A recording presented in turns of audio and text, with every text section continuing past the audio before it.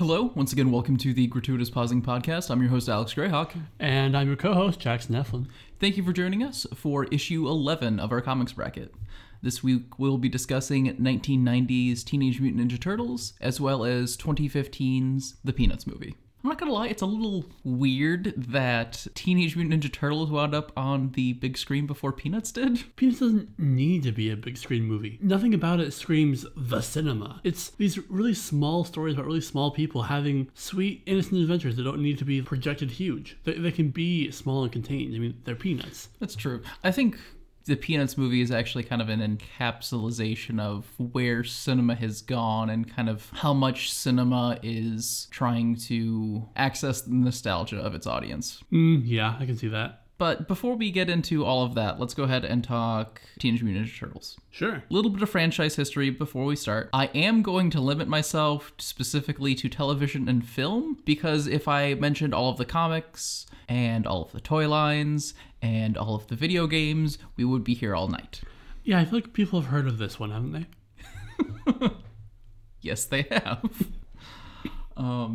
So, 1984, the original comic by Kevin Eastman and Peter Laird is produced under their Mirage Studios publishing company. The reason they went with Mirage Studios is because the company didn't really exist. It was just them. When they realized people really like this Turtles comic that we produced, then they started having to hire more people on and actually became a functioning company. Not soon after the comic began to gain some success, Mark Friedman seeks out the creators for licensing opportunities. One of the first ones is a partnership with Dark Horse Miniatures, and that also eventually ties into a role-playing game based off of Palladium rule sets. Some of you might be familiar with Rifts. Oh, man. Yeah, there is a book from the mid-'80s called Teenage Mutant Ninja Turtles and Other Strangeness. Might try to see if I can get a copy of that from the local game store.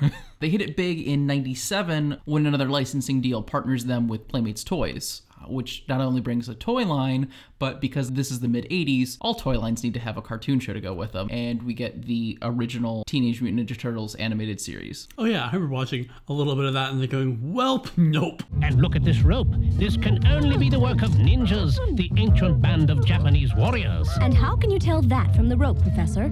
Well, look for yourself. It's made in Japan. Again, it was the mid-'80s, it was a glorified toy commercial, but this did run for 10 seasons and had 193 episodes. Wow. It was successful enough that it pretty much created its own subgenre. I mean, if you take a look at like Road Rovers, Cowboys of Moo Mesa, Street Sharks, Biker Mice from Mars, they're all just chirping on TMNT. Man, when's the Michael Bay Street Sharks movie coming out? The Search for Roxy. Oh no.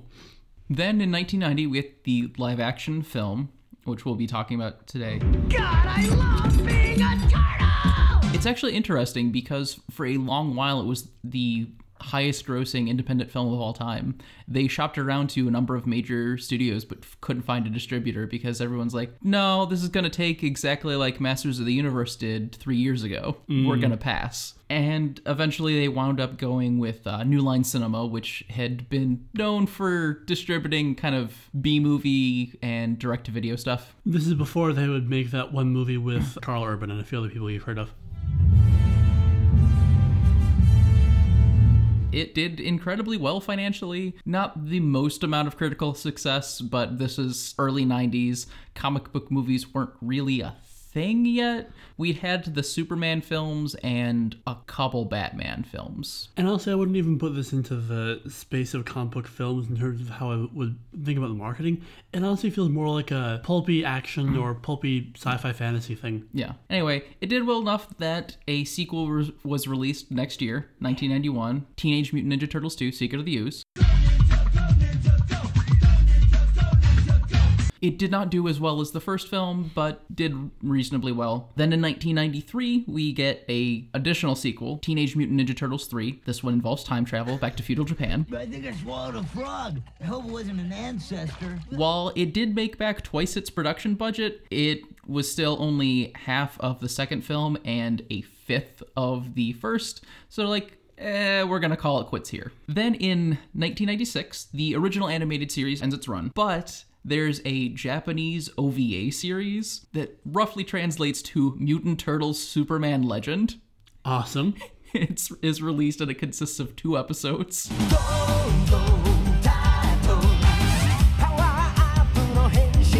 Yeah, that's a trip. If you wanted more anime bullshit in your Teenage Mutant Ninja Turtles, check that out. I think I always want that. Heads up though, it has never been officially released in English, but you can definitely find fan subs out there. Then in 1997, we get Ninja Turtles: The Next Mutation, which is a live-action television show developed by Saban Entertainment. Yes, the same Saban that does Power Rangers. In fact, this show crossed over with Power Rangers in space for a couple episodes. Awesome. So the Mutant Ninja Turtles are for real? Yeah. Hey, we couldn't believe they were really Power Rangers either. Pretty trippy. It, however, was terrible and canceled after a single 28-episode season. Then something kind of interesting happens. The animated series is gone. There's no more live action films. The Archie comic series that was going on at the time has finished up, and the original comics that was being published by Image Comics at the time only goes till for another couple of years into 1990. From about 1997 until 2003, the Turtles are pretty much nowhere to be seen. Yeah, they're ninjas. Well, like, after this huge boom where the Turtles were everywhere, like, they had concert tours and they were used for marketing all sorts of things and had a very successful television show and toy line and film series, they just kind of fall by the wayside. Until 2003, when a new animated series, unfortunately also called Teenage Mutant Ninja Turtles, premieres. Nobody messes with the purple dragons. Especially wearing stupid turtle costumes. He's wrong. We're not wearing costumes. This is a little bit darker. He's a little bit closer to the source material, and it's highly acclaimed for various reasons. It runs for 7 seasons and 156 episodes, so almost as long as the original. Due to the increased interest in the Turtles, in 2007, a 3D animated film, TMNT, releases, and it's loosely in continuity with the live-action trilogy of films, and it takes place a number of years in the future. Well, you always did run with a strange crowd, April. Yeah, well, our strange crowd hasn't been the same without you. The Turtles have grown apart, and it's all them coming back together to deal with the threat to New York. Then, in 2009, the 03 series finishes with a made-for-TV film called Turtles Forever, celebrating the 25th anniversary of the franchise, and having the incarnations of the Turtles from the original comic, as well as the 87 series, cross over with the 2003 series. So, into the Turtleverse? Yes. Awesome. Nearly 10 years before Into the Spider-Verse, we had Turtles Forever. I strike 2 on my way down. Donatello takes out a 3rd with his staff. Why is he narrating? Is he crazy? Hardcore crazy. I love these guys! And then later in that same year, Nickelodeon acquires the property. Another few years pass, and we get a 3rd series titled Teenage Mutant Ninja Turtles. This time 3D animated, and it runs for 5 series with 124 episodes. Then, 2014, we get a live-action reboot, Teenage Mutant Ninja Turtles. While it's a box office success, it is widely critically panned. Oh, she's so hot I can feel my shell tightening. This is the one that was produced by Michael Bay's production company. 2 years later, there's a sequel to said film, titled Teenage Mutant Ninja Turtles Out of the Shadows. You guys don't really want to do this again, right? Doesn't usually work out well for you guys. You know, I have the 4 friends, green.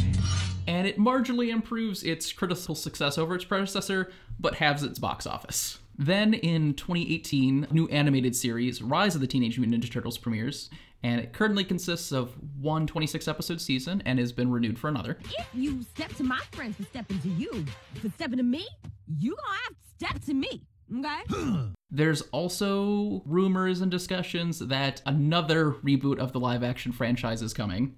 Oh. There's not much concrete information on it, though. There's a late 2019 production start is what they're going for, but there's no announced director yet. Additionally, they've also announced that a film based off of the Rise animated television series is also in development. We'll see if/when that happens. That is the film and television history of the Turtles franchise. How far are we into the episode? 14 minutes. Cheese and crust. That's a lot. We'll probably cut that down. Okay, so time to speed run through our comments on the movie. Let's go hard with this. Who's a better mentor, Splinter or Yoda? Splinter. Say your reasoning. Well, unfortunately, Yoda's held back by some of the shitty parts of the Jedi Code about emotions and feeling, Splinter actually deeply cares for his sons and loves them and lets them know that and does a good job of letting them work through their own emotions. He doesn't chastise Raphael for his anger. He's just like, this is something I know that you're going through. If you need help, we're here. Your brothers are here. Do not forget them, and do not forget me. So towards the start, Raph and Donnie start having a small argument that escalates to like light blows, and Splinter doesn't immediately jump in. He watches to see what they're going to do and lets them resolve it on their own, which I think is a relatively healthy mentorial approach. He wants to see if they can handle this small conflict on their own, because that'll be important down the line when he's not there. I also really want to comment on how great the opening sequence is for just setting everything up. Establishes what New York is like in this film, partially because it's a fictionalized New York, but also partially it's based off of some of the real crime wave fears that were going on in the late 80s. And it does a good job of setting up the Foot. We get introduced to Danny, although we don't even know his name yet. We see him just often enough to have him in our minds, so when he shows up in April's apartment later, we're like, oh, it's that guy. Yeah, and it also gives a really good introduction to April O'Neil, her concerns for the city, her style of reporting and investigative journalism, and it's beautifully shot. There's a part that I really like, and I can't tell if it's intentional or not, where they say that police have yet to come up with a single eyewitness. Right as a woman sees a thief jump out onto her fire escape and steal her TV, and she watches him run away, and she gets a pretty good view, but she's a black woman, and I'm wondering if it's subtly commenting on how a lot of establishments don't listen to black communities when they report on stuff, or if that was just they just happened to cast a black woman for that scene. Film is reasonably good about some incidental black people. New York still feels very, very white though. Yeah. And I am glad that there weren't too many incidental black people in amongst the like Foot Clan. Right. Because although there are some other points where film is not the best with race. We talked about the Sony thing. We've been waiting for you, Miss O'Neill. What? Am I behind on my Sony payments again? Yeah, we talked about the Sony thing last time, but what did not come up is when the Turtles get back to New York after visiting the farmhouse, the Turtles are all in the back of a pickup hiding, and after they get out, Raph comments, "Now I know what it's like to travel without a green card." Yikes. Yeah, it's just not great. It's comedy, and comedy ages incredibly quickly, and in this case, it has not aged very well. No. I will mitigate that by saying that this is Raphael empathizing with an oppressed group, empathizing with someone who isn't him, which in terms of development is probably a good thing. Raphael is someone who seems to have a lot of centering on his needs and his emotions, and him doing empathy is good growth. I just wish they'd expressed that growth in a better way. Mm-hmm. One interesting thing I noticed about the Foot this watch through is how very anti-capitalist the worldview is for the Foot and the Shredder. During his introductory scene when he's bestowing the headband to a newly ascended Foot Clan member, he talks about how money cannot buy the honor which you have earned tonight, and goes on to comment about loyalty and trust, and talks about how it's a family. And it's really interesting for the villain here to be portrayed as very anti-capitalist. I mean, it kind of makes sense. We're just getting out of the Reagan era, and Turtles as a franchise are heavily commercialized. It's this weird thing, like, I can appreciate the Foot Clan for that, but I'm sure at the time that is not what they were necessarily going for. I'd also argue that it's a little more complicated than that too. Sure, they're anti-capitalist, but not in like a socialist way, in a feudal way. The Shredder is very much modeled after traditional feudal samurai. Like, it's not an ambiguous thing. Splinter even talks about how he poisons your minds to obtain that which he desires. And sure, he's not necessarily after money, but he's after work. He's after getting labor from these kids for free. If it is anti-capitalism, it's a very regressive anti-capitalism as opposed to finding solutions to get out of capitalism. Yeah.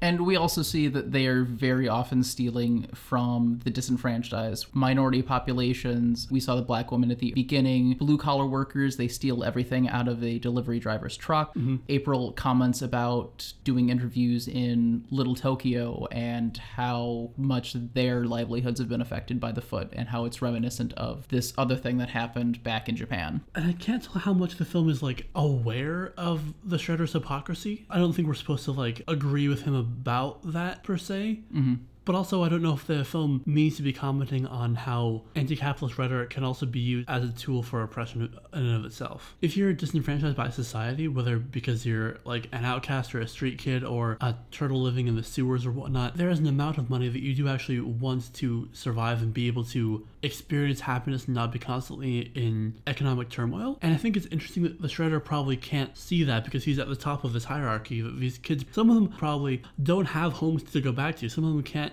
do the Danny thing and just go back to their dad who owns a TV network. They might not have anywhere else to go, so this money might be really important to them. They've also done studies. Money actually can buy happiness up to a certain point, and then the diminishing returns are so much that beyond that, you can't become happier by having more money. And also that number is going to fluctuate based on inflation and your region and all that jazz. Exactly. But there is a number you can figure out without a super lot of work. And no one in this movie, apart from the Shredder and his sequin pajamas, have that. I very much doubt that they were thinking that much about everything. Sure.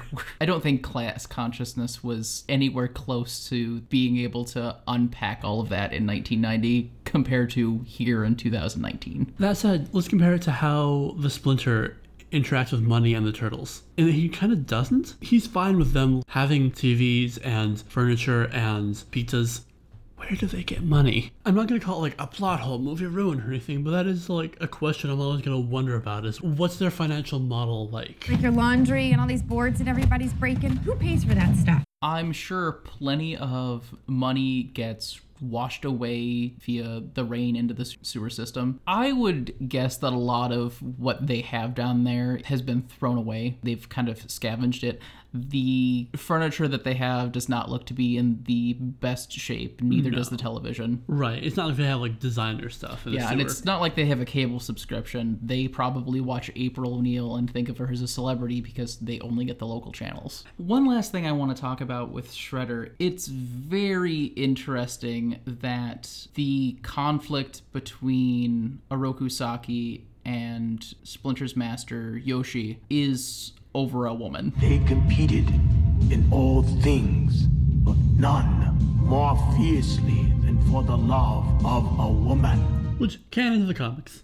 Canon to the comics, and it was 30 years ago, so it was less cliched then, but it just sure seems like a very, interesting, complicated villain.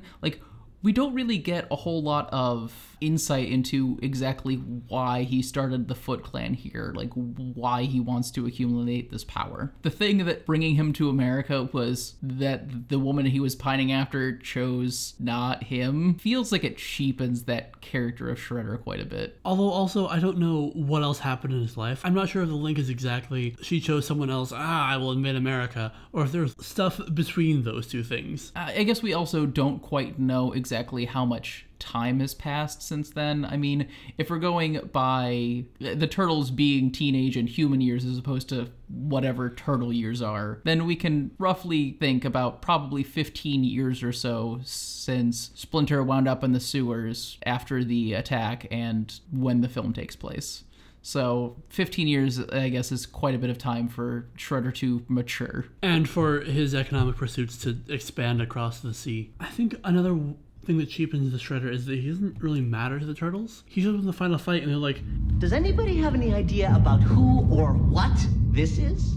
Sure, their conflict is part of an ongoing thing, this secret battle between these people, but they don't really know why they're involved in that. I'm pretty sure they know the story of how Splinter learned martial arts and all that jazz, but they don't really make the connection to who he is until probably the end, where they've already been fighting him. That's really the thing. The Shredder is villains with the Turtles because they're thwarting his plans, and the Turtles don't really view the Shredder as antagonists because they don't know who he is, and his personal connection lies with Splinter, not with the Turtles themselves. Right. The Turtles don't really seem to have any particular cohesive goal they're moving towards, and what little there is, I'd say, kind of in the region of being accepted and part of society, being, out of the shadows and all that jazz. The Shredder isn't really in the way of that.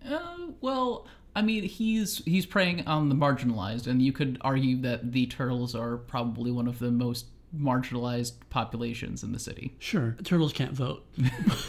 But they're still cut off from other marginalized communities. They're not like part of, say, Little Tokyo or whomever. Yeah. So it's not like they're the patrons of their community rising up. They just happen to be caught in this. Mm-hmm. Complicated, this whole mess. It's that there are two groups of ninjas fighting each other, and ninjas are all about stealth and secrecy and hiding themselves from the view of the masses. Mm-hmm. So it makes a lot of sense why most of the conflict is so clandestine. Thinking of this less as like a superhero narrative and more like a Cold War spy narrative makes a lot more sense in that regard for how all that plays out. Speaking of narrative inspiration, this movie is very clearly taking some inspiration from Star Wars. Oh yeah.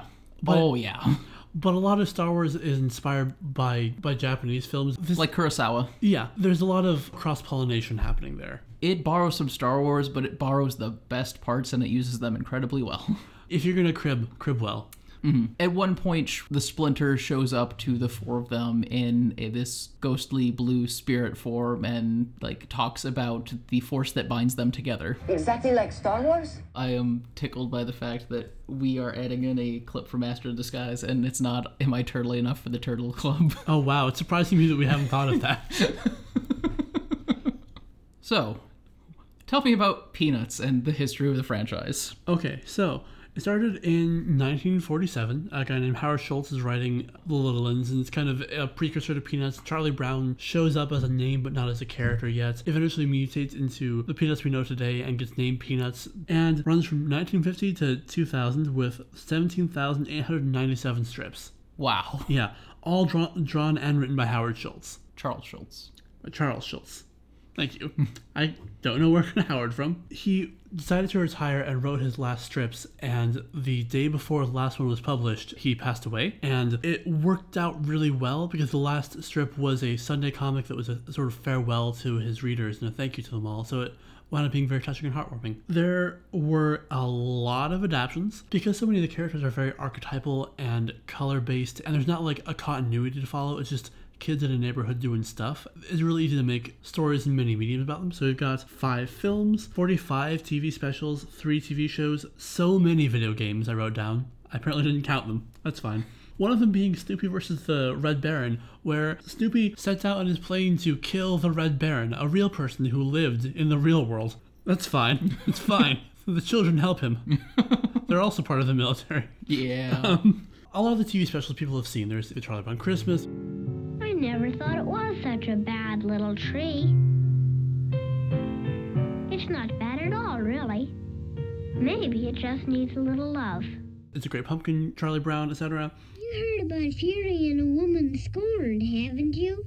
Yes, I guess I have. Well, that's nothing compared to the fury of a woman who has been cheated out of tricks or treats. The one that I think is most important to understanding the Peanuts movie we're talking about today came out in 1967, and it's You're in Love, Charlie Brown. And it's more or less the same story. Charlie Brown sees the little red-haired girl, is smitten, and tries to do impressive things to win her affections, and largely fails, but at the end, she decides, he'll do. And settles.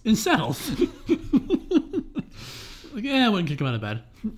A way in which it's more successful is that it takes place over about 2 days. I'll probably talk about with the Peanuts movie is that it's weird that Charlie Brown doesn't learn this character's name despite her being in his class for the entire time. At least 3 months. A solid semester. Yeah. It helps that it happens over a few days, so there's not really time to actually meet and interact with her, so his smittenness makes sense. It's not like a creepy stalker, it's a kid with his first crush. Admittedly, Charlie Brown is a less likable character in that movie. There's more entitlements going on, and it's weird. Where it gets even weirder.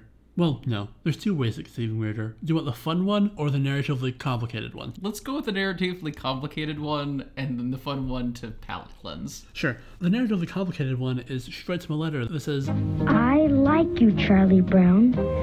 Sign, Little Red-Haired Girl.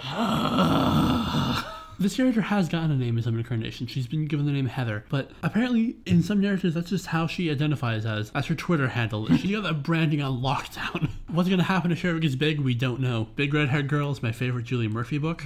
So yeah, it's very weird that just keeps being this running theme of her not getting a name. The fun part is at one point, Charlie Brown tries to enlist Peppermint Patty's help to set up a date with this person. She gets the wrong idea, thinks that he's talking about Lucy. Lucy thinks that the date is with Schroeder, it's the whole thing. But Patty specifically says, "She won't give you a tumble, eh? I'll handle this." Which raises additional questions. These children are in elementary school. I guess she could be talking about like actual wrestling. That definitely seems like that definitely seems like the way that Peppermint Patty lets people know that she has a crush on them. God. Okay, yeah, now it's more innocent again. It's Lucy. I can imagine how she'd be like, "Oh yeah, I'm sure Lucy wants to fight you." That's the research I did. I spent some time watching a Let's Play of Snoopy versus the Red Baron. And, of course you did. I was doing other research, but then I got kind of sucked into that. And I was like, wow, this is all happening. Wow, they're trying to kill a man. Rather than overanalyzing the entire oeuvre of Peanuts, let's focus on the Peanuts movie. Sure. Having seen You're in Love, Charlie Brown, I'm realizing that if this had been a Lucy, Heather, Charlie love triangle, it could have been a stronger narrative. I could definitely see that, especially with how much focus Lucy gets during the portion of the film where everyone's fawning over Charlie Brown's intellect and how she's kind of resistant and then finally gives in and starts seeing the ways like, yeah, maybe Charlie Brown is smarter and wiser than we give him credit for. Maybe you're not the worst thing ever. And then that's all capped off by her shouting, I knew it! When Charlie admits that This is not my test. However, she does it while wearing a Charlie Brown shirt. I'll admit the part of my reasoning for thinking that is that Lucy is a very interesting character, and I kind of wish she had more to do in the plot than exist as a sounding board for Charlie and to react to things he does. I think in general that's a problem with the film is for being a Peanuts film, a lot of it is just focused on Charlie Brown and Snoopy, and we really don't get a whole lot from everybody else. They're there, but rarely to do more than just provide comedy and fill out spaces. Provide comedy, fill out spaces, or on occasion they point Charlie Brown in the direction of the plot. If they cut down on some of the superfluousness of the Snoopy scenes and focused on some other sort of subplot with the rest of the kids, maybe some sports thing going on, or even if you wanted to get into some of the other crushes and love interests going on, that would have helped with that. We kind of get the budding love story between Patty and Pigpen, but that's about it. Right. I think it also help if you mentioned cutting down on the Snoopy sequences. We also get 4 or 5 different little vignettes of Charlie Brown doing things. You could have just done 2 or 3, and then use the vignette space for other plot things. Yeah. And admittedly, that is very consistent with a lot of Peanuts content, where it's 1d4 plus 2 vignettes arranged together to be a package deal, which fair enough. But this is a theatrical movie. We can tell a whole story now. I think if you were going to cut some of the Charlie Brown montages, I think we could probably cut down I'm not sure how I feel about cutting the magic act, since we don't actually see him perform at all. I kind of want to have that there. Mm-hmm. But in the end, he doesn't ever actually perform, so it doesn't really matter how good he is. But it does give us a very heartwarming scene where he chooses to forsake his own fame and be there for his sister. That's a really good scene. It's a very public scene. It's something that the little red-haired girl sees and comments on specifically. Yeah. I think that's it. That scene works really well for Charlie Brown as a character. Oh yeah, all the talent show stuff is fine. I'm just him training for the magic. But now that you're saying it, I do think that him training for the magic act and being incredibly good at it and having a lot of confidence in himself for it does enrich the decision he makes to forego his act to help his little sister. Okay, so we keep the magic act. Learning dance we can probably cut and just cut to the dance. Feeling. Yes. Or at least shorten the amount of time focused on teaching Charlie Brown to dance. Yeah. Or even just cut the whole dance thing entirely. I mean, I know that all movies about kids in schools are required to have a dance by law, but we don't really need it. And sure, we learned a bit about the little red-haired girl, but her liking dance doesn't really come up in the rest of the story. And it's definitely the weakest at showing the good qualities of Charlie Brown. It's just, he was brave and kind of funny. Yeah. The other kids get some good interactions in there, but those interactions could have been spread out through the rest of the plot. Yeah. Whereas I think the standardized test was good and well written and worked for the plot, and the book report is also good. And I would probably cut down on the everyone getting Charlie Brown fever. I think I would cut down on that montage. Yeah, and cut maybe like 2 of the Snoopy bits. And then I think we have enough time for some other B plot with Lucy or Linus or whoever. The movie makes sure that we have the Marcy-Patty relationship in the plot. It could have been really interesting to have parallel journeys where Charlie and Marcy both learn to kind of toughen up and confront a significant woman in their lives in different ways, but Marcy gaining confidence to be like, hey, Patty, you're using me kind of in a subservient role. I want to be equals in this friendship. Could have been really fun.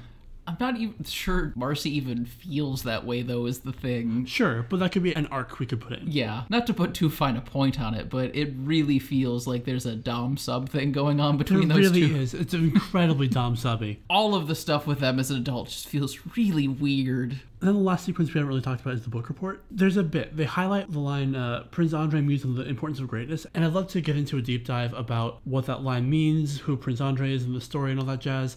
I'd love to, but you started watching The Dragon Prince this weekend, and I decided to just watch that with you instead. Strong relationships need honesty, the full truth.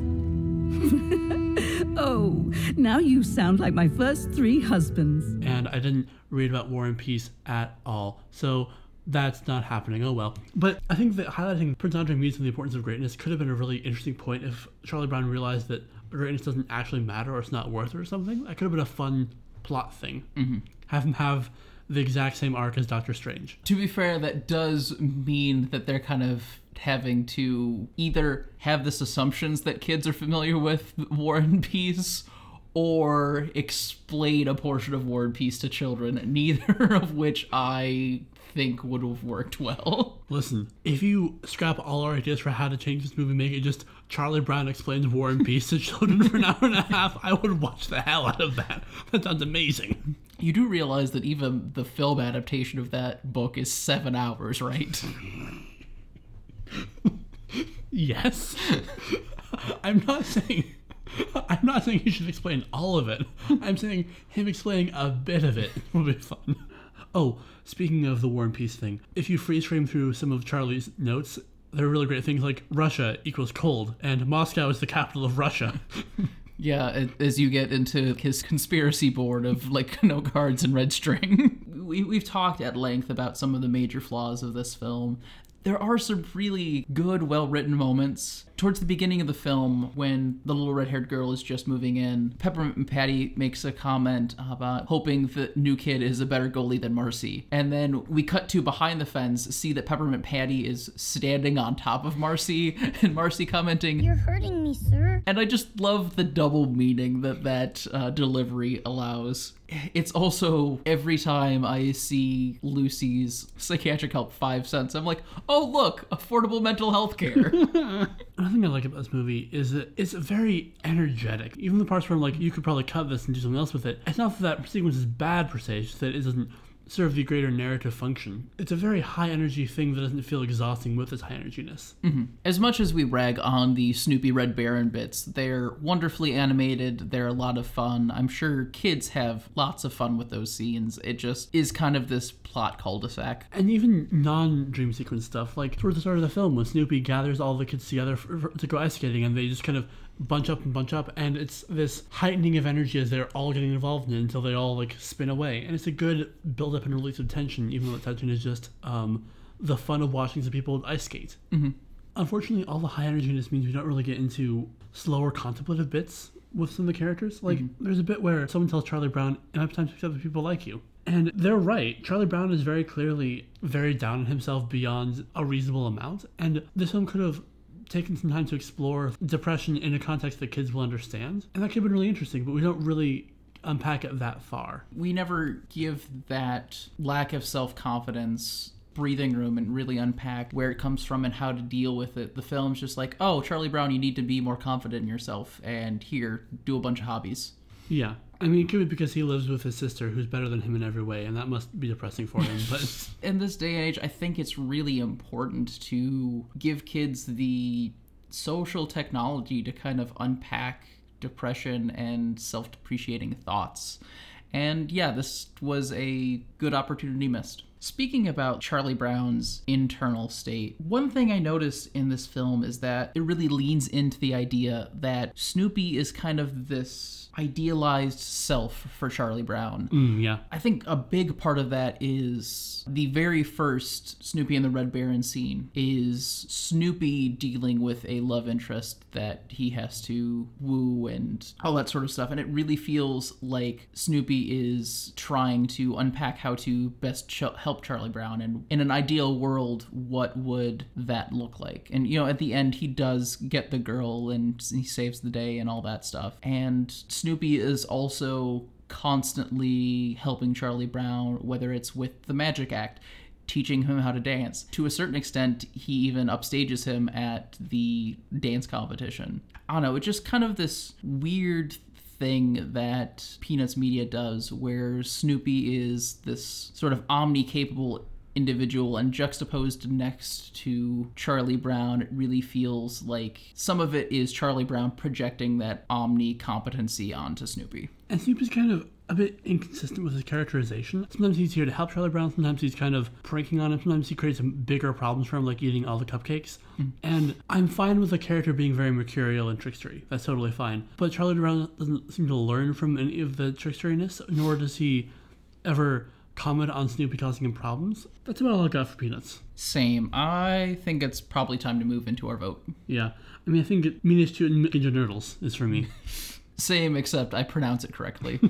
We've talked at length about the huge holes with Charlie Brown and the little red-haired girl not having a name in our previous episode. And we talked a little bit more about some of the less intense weaknesses this time. As much as I like the film, those flaws are really, really glaring, and they are much, much bigger than the flaws of Teenage Mutant Ninja Turtles. It's not even a nostalgia vote. It's just Teenage Mutant Ninja Turtles is an incredibly well-constructed film. There's a lot more I want to unpack in Teenage Mutant Ninja Turtles that I can't say for the Peanuts movie. It's fine, but it's like eating peanuts. It's tasty, but not all that filling. Mm-hmm. What do we have coming up next week? Oh, right, next week. We have The Crow versus Watchmen. We do. Welcome back to the Trigger Zone. Yep, we're at least going to be removing one of them. Be sure to follow us on Facebook, Twitter, Podbean, and Spotify. Once again, this has been the Gratuitous Pausing Podcast. Thanks for tuning in.